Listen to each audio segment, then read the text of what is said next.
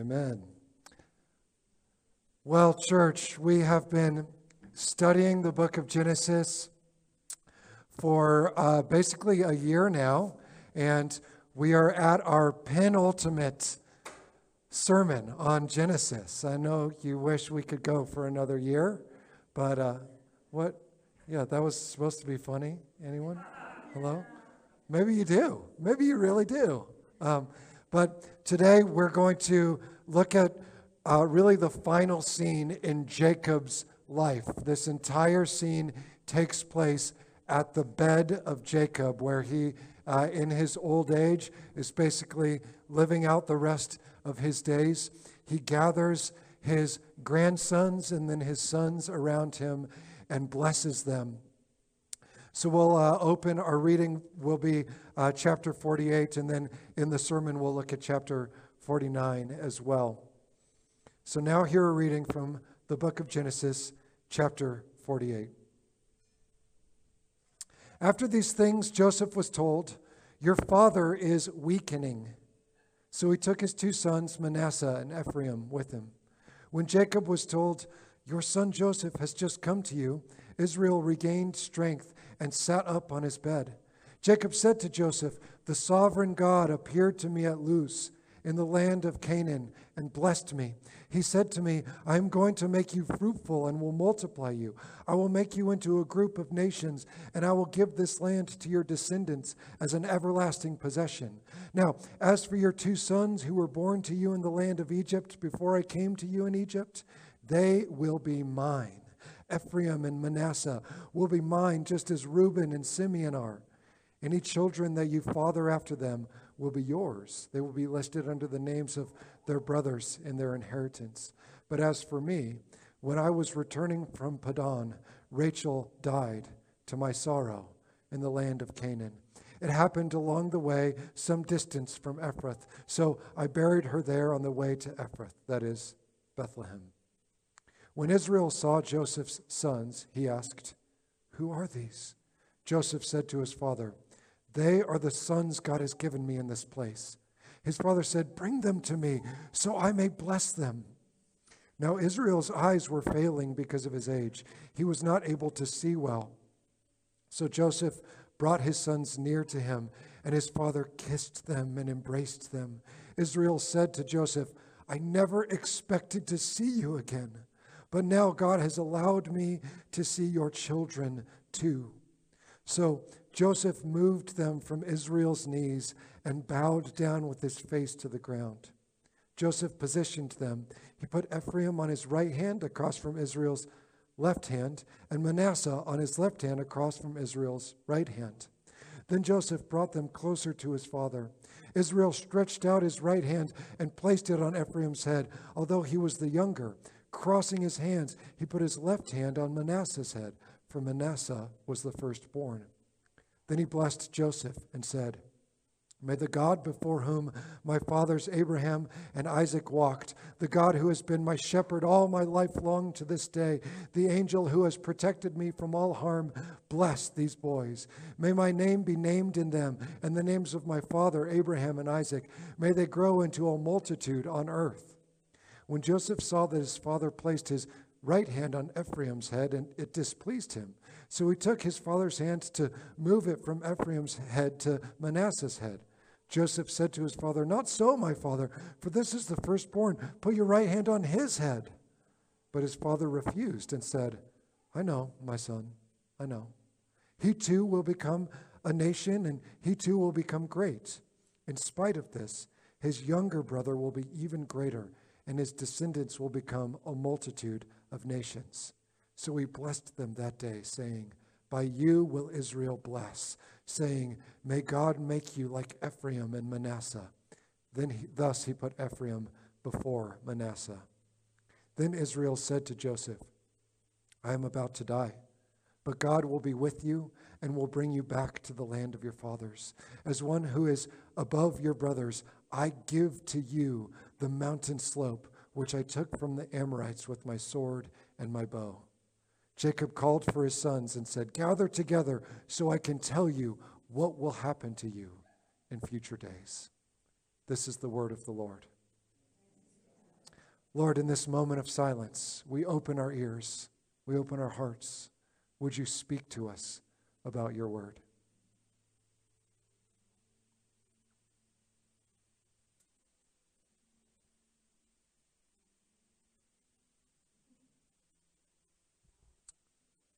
Father, that is our prayer, that you speak to us. Lord, we remember the 4 types of soil in the parable that Jesus told. And some of us have rocks in our soil, some of us have thorns and thistles, some are dry, some are ready. But Lord, we're asking that you turn the soil of our hearts in this moment, that you make all of us ready to receive the word, that it would spring up and bear fruit 30, 60, and 100-fold. In Jesus' name, amen. Amen. So, for nearly a year, we've been studying the book of Genesis. For some of you, there's a handful of you that you came like the first Sunday we were studying Genesis, and you've stuck with us all throughout. But one of the big things that we've been trying to teach in terms of how to read Genesis is that the best way to read Genesis is to read it alongside the Israelites who were hearing these stories first. I'm not talking about the Israelites in the story. Obviously, the stories are being written about them. I'm talking about the group of Israelites 400 years later who had been slaves in Egypt, were delivered, and then are trying to figure out who they are and who this God is who delivered them and what he's doing with them and why he rescued them. And when we think about the questions that they would be asking, we start to ask the right questions of Genesis, instead of all the questions that our culture tells us we should be asking about Genesis. So as we think about the big message of Genesis, and maybe as you've read through Genesis yourself, you might be tempted to kind of fly through chapters 48 and 49. After all, it's kind of these blessings are a little strange. It seems like sort of an ancient custom, ancient ceremony. We're not really sure what it means. The language is poetic. It's full of strange symbols you'll hear in just a minute. But we need to remember that group of people who are hearing the blessings, all right? Are hearing the stories. They have been hearing all of these stories and trying to figure out, what is this teaching us? What are these stories about Jacob or about Isaac or about Abraham? What do they tell us about how we ought to live now as we wander through the wilderness on our way to the promised land? What do they tell us about God? Okay, so they've been hearing all of these stories, and now finally, after all of that, in chapters 48 and 49, they're going to hear a description of their family, specifically. Remember, this big group of people is divided up really into 13 groups. They're divided up into tribes according to the name of each of the sons, and they're the descendants of those tribes, Jacob's 12 sons. And then, of course, you have Joseph, and what we just heard, his line gets split into 2. He's really a double tribe. We often say half tribes, but they're just the same size, maybe even bigger than all of the other tribes eventually. So there's 13 groups, and we have to put ourselves in their shoes. So, kind of a small Sunday today, so it's going to be hard to break you up into 12 groups. So I'm just going to kind of point to areas of the room. But here's what I want you to do. I'm going to tell you, a name of one of the sons, and I want you to pretend that you are part of that family. And you're listening to the rest of what we say as part of that family, okay? So Reuben over here, just a couple of you get to be the tribe of Reuben, okay? Then we need the tribe of Simeon, maybe the other half of you over here. You all, you're going to get broken up into Levi, front row. How about, Dan, Donald, you can be Dan. You alone get to be Dan, all right? Asher over here, Naphtali, and then, we need, front row, tribe of Joseph. Congratulations, you guys. You win the award. Tribe of Joseph. Um, and finally, let's see. We need Benjamin in the back. All right, so we have a lot over here. Okay. You've heard the names. Can you remember who you are? Okay. If you can't, just pick one of them and listen as if you're one of those. Look, what we're about to hear, these blessings, we just heard the first couple to Ephraim and Manasseh, but what are they all about? What's the deal with them? These words become, for better or worse, the heritage of these tribes. They guided them. They guided their sense of identity. These words describe their inheritance, what they can expect. And when it comes to heritage and inheritance, that's a complicated thing. All right? Everyone in the room is in some stage of thinking about heritage and inheritance. Some who are, more ripened in life, you are thinking about what you're passing on to the next generations. I'm not just looking at you, Dave, I promise. All right? You're thinking about what you're passing on. Others who, the generation ahead of you is still living, you might be wondering what it is that generation is going to pass on to you. You think that there's this complex sort of emotional thing around inheritance.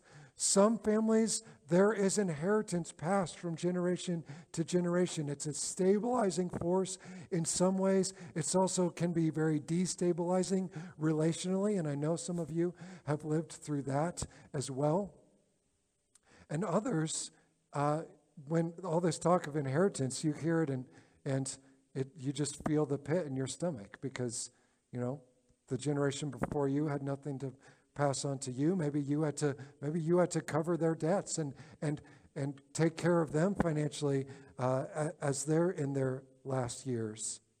That's the inheritance. We think about that. The word heritage is a little bit bigger than inheritance, right? You might think of your sort of ethnic descent. Where your ancestors came from before you ended up in the United States. You might be thinking of those stories and the cultural traditions that have been handed on that make you who you are, whether you have really held on to, my people are incredibly passionate or my people are incredibly diligent or my people love to party. I don't know. You might be holding on to some sense of heritage. The people in your family were hard workers or artists or romantics. Then there's smaller heritage too. Inside of each family, we pass things on one to the next. We pass on, a work ethic. We pass on addictions. We pass on ways of treating one another, ways of responding to stressful situations. This is all part of your heritage. It's all part of who you are. Did you know that, this is kind of an old stat. I heard it a couple years ago, but I think it's still true. About 10,000 baby boomers retire every day right now. Did you know that? It's massive, and of course that'll fade out as the baby boomers all are in retirement. And the average baby boomer retiring has less than $10,000 saved for retirement. At the same time, this is being regarded as the baby boomer generation is dying and starting to pass on. This is regarded as the single greatest transfer of wealth in human history. So do you see? There's a great dichotomy there. On the one hand, this is the wealthiest generation ever to live. On the other hand, not everybody has a slice of that pie. And so it's a really complicated thing, just like the blessings that Jacob is about to pass on to his sons. One way or the other, the status of your heritage and your inheritance affects the way you live and the way you think about your life today. So, remember your tribe? You're about to gather around the bed of Jacob and hear your inheritance. You're going to hear the reading of the will, so to speak. Here's what you already know. You already know, since you just heard this story about Ephraim and Manasseh, you already know that there are going to be unexpected twists. After all, Jacob crosses his arms and blesses the boys. If you go into the New Testament, in the book of Hebrews, there's this great chapter, chapter 11, that talks about faith moving through the Bible story, kind of faith kind of moving the story along. And there's all sorts of scenes that you might think would appear in Jacob's life. You might think of, him, his value of the birthright and how he was willing to trick his brother to get it. Or maybe you think of the dream that he has and he sees Jacob's ladder. Maybe it'll tell the story of him wrestling with the angel of God by the riverbank and demanding to be blessed. Those all seem like big faith moments, right? Nope, only one scene in Jacob's life is mentioned in Hebrews 11. Blessing Joseph's sons. That's the only scene. This unexpected twist when Jacob crosses his arms, blesses the younger as if he's the older, and the older as if he's the younger. This is just how all of Genesis has gone, actually. Abraham was a younger son, Isaac was the second son, Jacob was the second son, and yet the blessings passed to them. So, prepare yourself for the unexpected and listen to the rest of the blessings. Jacob says, "Assemble and listen, you sons of Jacob. Listen to Israel, your father." Now, okay, I need to say something again. He's speaking to all of them. He's speaking in the light. They're all gathered there. The blessings before have happened in private. They've happened and they've been tricky. You have Jacob and Esau, and Jacob stole the blessing, and it always happened in secret behind closed doors. Now they're all together in the light, receiving the blessing. In a sense, even though you as an individual tribe are going to hear something about yourself, you all receive all of the blessings because you're all part of the people of Israel. Now, on with the blessings. Reuben, you are my firstborn, my might, and the beginning of my strength, outstanding in dignity, outstanding in power. You are destructive like water and will not excel. For you got on your father's bed and then you defiled it. He got on my couch, which is bad. Simeon and Levi are brothers. Weapons of violence are their knives. O my soul, do not come into their counsel. Do not be united to their assembly, my heart, for in their anger they have killed men, and for pleasure they have hamstrung oxen. Cursed be their anger, for it was fierce, and their fury, for it was cruel. I will divide them in Jacob and scatter them in Israel. Judah, your brothers will praise you. Your hand will be on the neck of your enemies. Your father's sons will bow down before you. You are a lion's cub, Judah. From the prey, my son, you have gone up. He crouches and lies like a lion, like a lioness. Who will rouse him? The scepter will not depart from Judah, nor the ruler's staff from between his feet, until he comes to whom it belongs. The nations will obey him. Binding his foal to the vine and his colt to the choicest vine, he will wash his garments in wine, his robes in the blood of grapes. His eyes will be red from wine, and his teeth white from milk. In other words, good things are in store for Judah. Zebulun will live by the haven of the sea and become a haven for ships. His border will extend to Sidon. Issachar is a strong-boned donkey lying down between two saddlebags. Did I give anyone Issachar? I don't think I did. So no strong-boned donkeys here. When he sees a good resting place and the pleasant land, he will bend his shoulder to the burden and become a slave laborer. Dan will judge his people as one of the tribes of Israel. May Dan be a snake beside the road, a viper by the path that bites the heels of the horse so that its rider falls backward. And then Jacob stops to pray. I wait for your deliverance, O Lord. Gad will be raided by marauding bands, but he will attack them at their heels. Asher's food will be rich, and he will provide delicacies to royalty. Naphtali is a free-running doe. He speaks delightful words. Joseph is a fruitful bow near a spring whose branches climb over the wall. The archers will attack him. They will shoot at him and oppose him, but his bow will remain steady and his hands will be skillful because of the hands of the powerful one of Jacob, because of the shepherd, the rock of Israel, because of the God of your father who will help you, because of the sovereign God who will bless you with blessings from the sky above, blessings from the deep that lies below, and blessings of the breasts and the womb. The blessings of your father are greater than the blessings of the eternal mountains or the desirable things of the age-old hills. They will be on the head of Joseph and on the brow of the prince of his brothers. Congratulations. Benjamin is a ravenous wolf, in the morning devouring the prey, and in the evening dividing the plunder. There you go. There's the well. There's the inheritance. That's to guide you. What happened just now? Weren't these supposed to be blessings?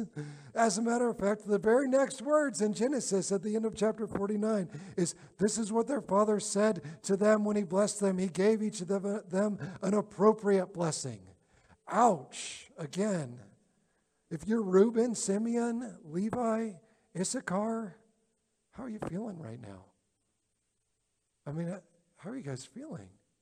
Wow. The truth is, you're not feeling blessed, are you? You know, some of the blessings are unexpected. That's true. I want to highlight 4 other features of them to help us make sense of what we just heard. Some of the blessings are unpleasant. They're all unoriginal. I'll tell you what I mean.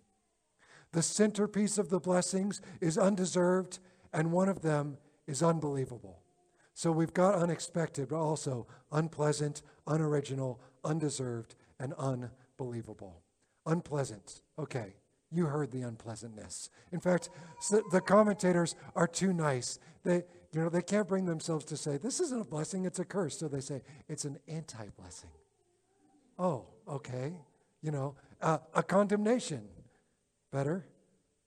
Reuben betrayed Jacob. He slept with one of his wives, apparently on the couch. Simeon and Levi shamed and endangered Jacob when they deceived and slaughtered a whole town, Shechem.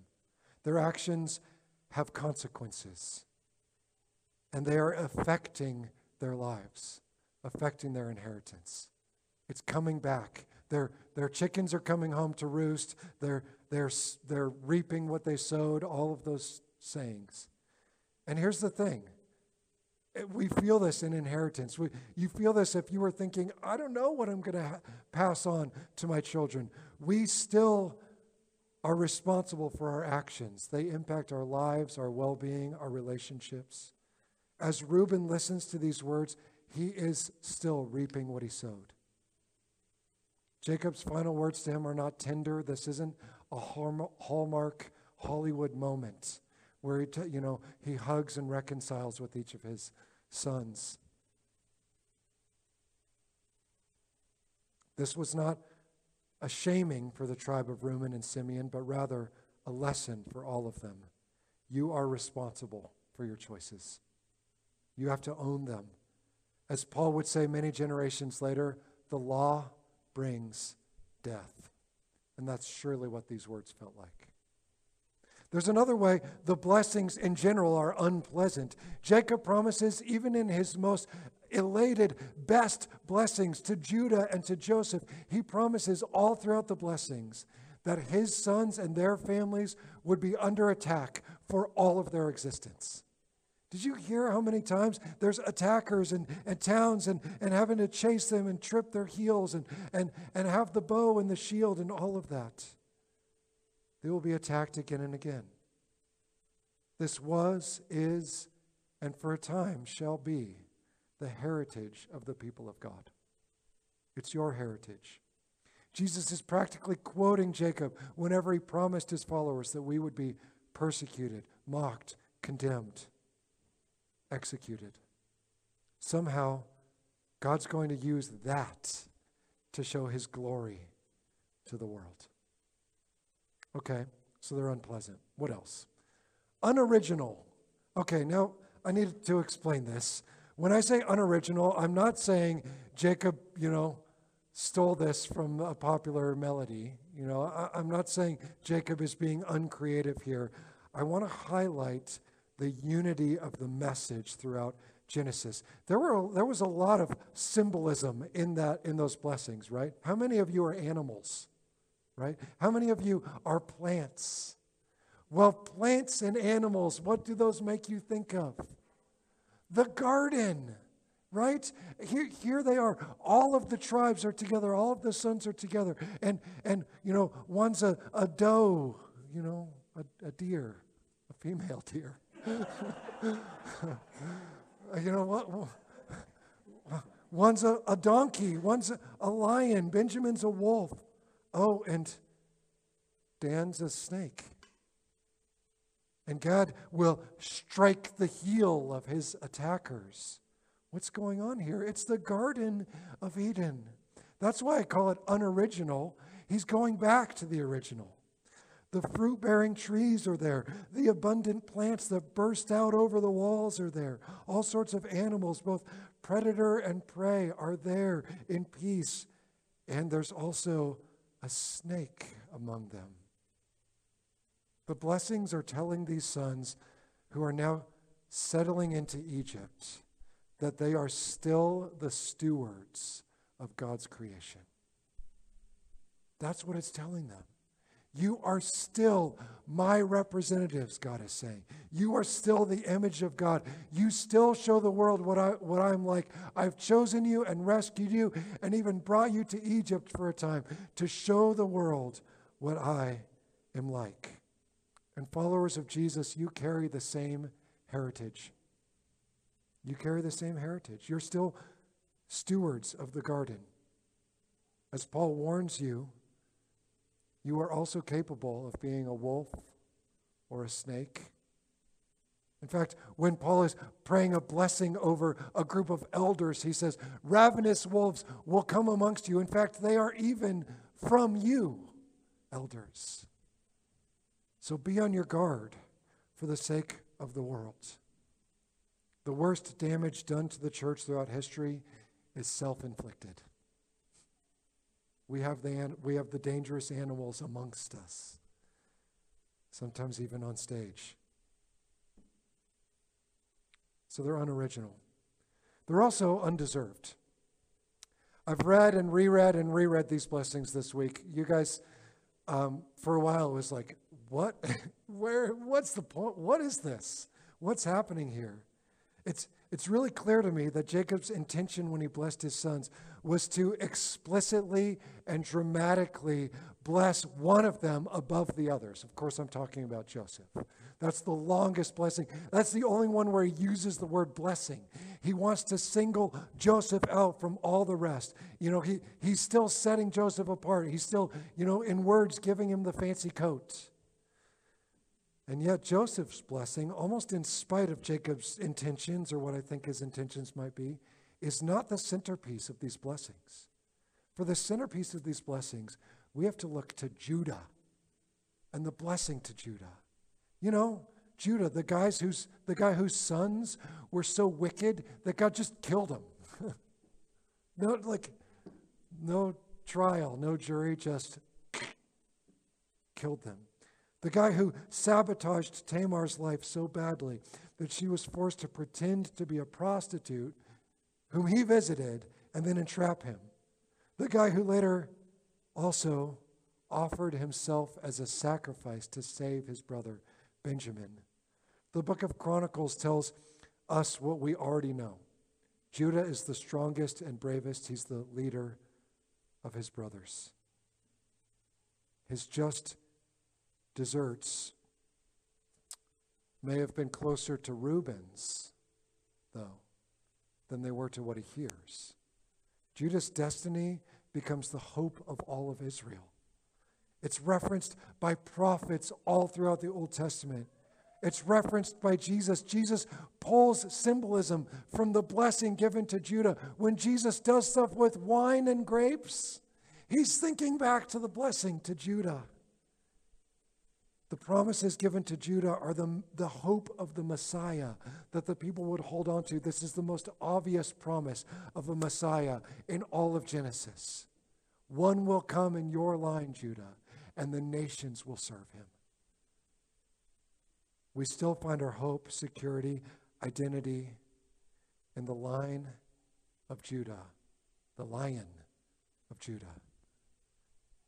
He has so much wine to share that we, donkeys though we are tethered to his vine. Jacob is describing Judah's power and wealth when he says Judah will wash his garments in wine. He's like saying there will be so much that it'll just be everywhere. That's how blessed he would be. Little did Jacob know that Judah's distant descendant would have garments soaked red with his own blood. In his greatest act of rescue, his clothes would be washed. He will give the undeserved inheritance to us in an unexpected way. We get to share in it. Look, I dug and dug in Scripture this week to figure out what the later effects of these blessings were. Like, did Reuben and his line get ruined forever? You know, he gets a tough blessing, doesn't he? I mean, you're like water. That's another Eden, Garden of Eden. You're the waters of chaos. You're messing everything up. You know, I mean, there's no good thing said to Reuben. You're really strong, so strong you're going to destroy everything. The tribe of Reuben is fine for the rest of the story. I mean, they have the highs and lows of the people of Israel, but they're never set aside in a worse way. Well, I dug and dug to figure out what was, did this really set the different tribes apart? Did this put them at odds with each other? And it didn't. I couldn't find it. Why? Because all of them put their hope in the blessing given to Judah. All of them were pacing after the leadership of Judah. Judah's willingness to sacrifice saved not just Benjamin's life, but Reuben and Simeon's too, and Naphtali's and Dan's. The true and greater Judah sits at the table with his betrayers and offers them his body and blood, and we will partake in just a few minutes. It's his courage, his sacrifice, his bravery of the true and greater Judah that guarantees our inheritance still. We still await the day when the kings of the earth will come streaming into his royal city, bringing the best things from their land as a gift to him. That is our hope and our joy.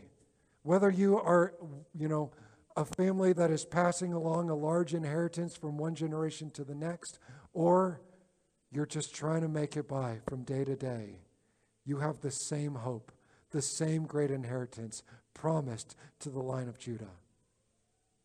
And this is all over for the early believers, all over their words. It's all over the New Testament, but just one example. Paul tells the Galatians, you are all one in Christ Jesus.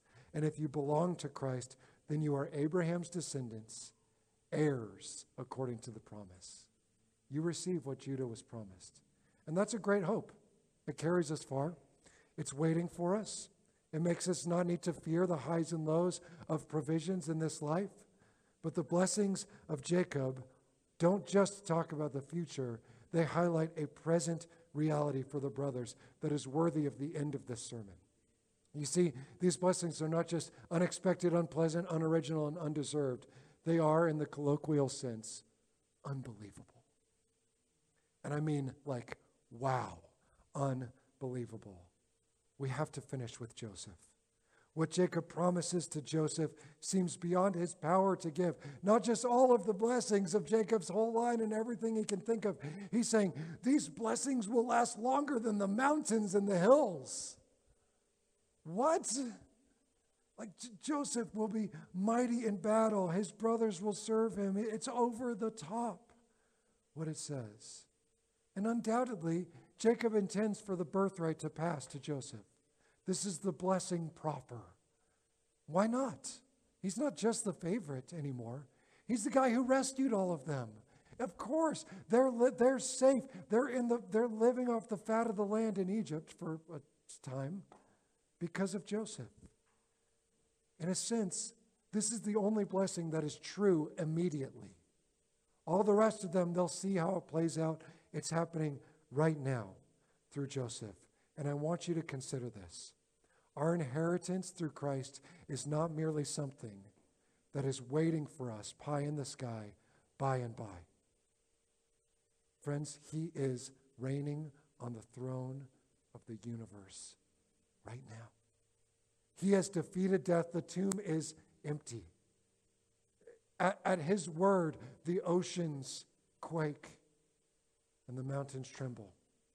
Our King is reigning now. The scepter is in his hands now, and you've been adopted into his family. Yes, there's something coming. We are awaiting a day, but it's also already here. The blessing of Joseph was shared with all of the brothers, and the blessings of King Jesus is offered to all of you. We got to practice that this morning with Rachel. That's the blessing of King Jesus. That's our inheritance, restored relationships. That's what we get to do. And the riches are just like that, and they're manifold. Christians, you have it because Jesus earned it. He went down deep into death and unlocked the doors. The words spoken over Joseph, they were well deserved. They were well deserved. None of the brothers could argue with it. And the Israelites hearing it later, none of them would say, not fair. They know the story of Joseph. Thank you, Joseph, tribe of Joseph. Good job. They know the story. How much more is Jesus worthy of our praise? We hear the accolades given to him and we say, yes, we join in the angel's song. And so, as we come to the table, we'll do just that. Because this is the guarantee of our inheritance. The will has been signed and notarized right here. So friends, on the very night that Jesus was betrayed, he took the bread, and when he had given thanks for it, he broke it and said, "This is my body, which is given for you. Do this in remembrance of me." And in the same way, after supper, he took the cup and said, "This cup is the new covenant in my blood, poured out for many for the forgiveness of sins. And every time we eat this bread or drink this cup, we proclaim the Lord's death until he comes." This is the feast that reminds us of the feast to come. Here's your inheritance at the table. Lord, thank you that you have called us together in the one body of Christ to celebrate, to receive the blessings that we don't deserve. Lord, to see the reality of what we do deserve, and then find that we come to your table empty-handed. That you have brought us all together into the tribe of Judah, under the Lion of Judah. And that we can represent you from there to the rest of the world. In Jesus' name, amen.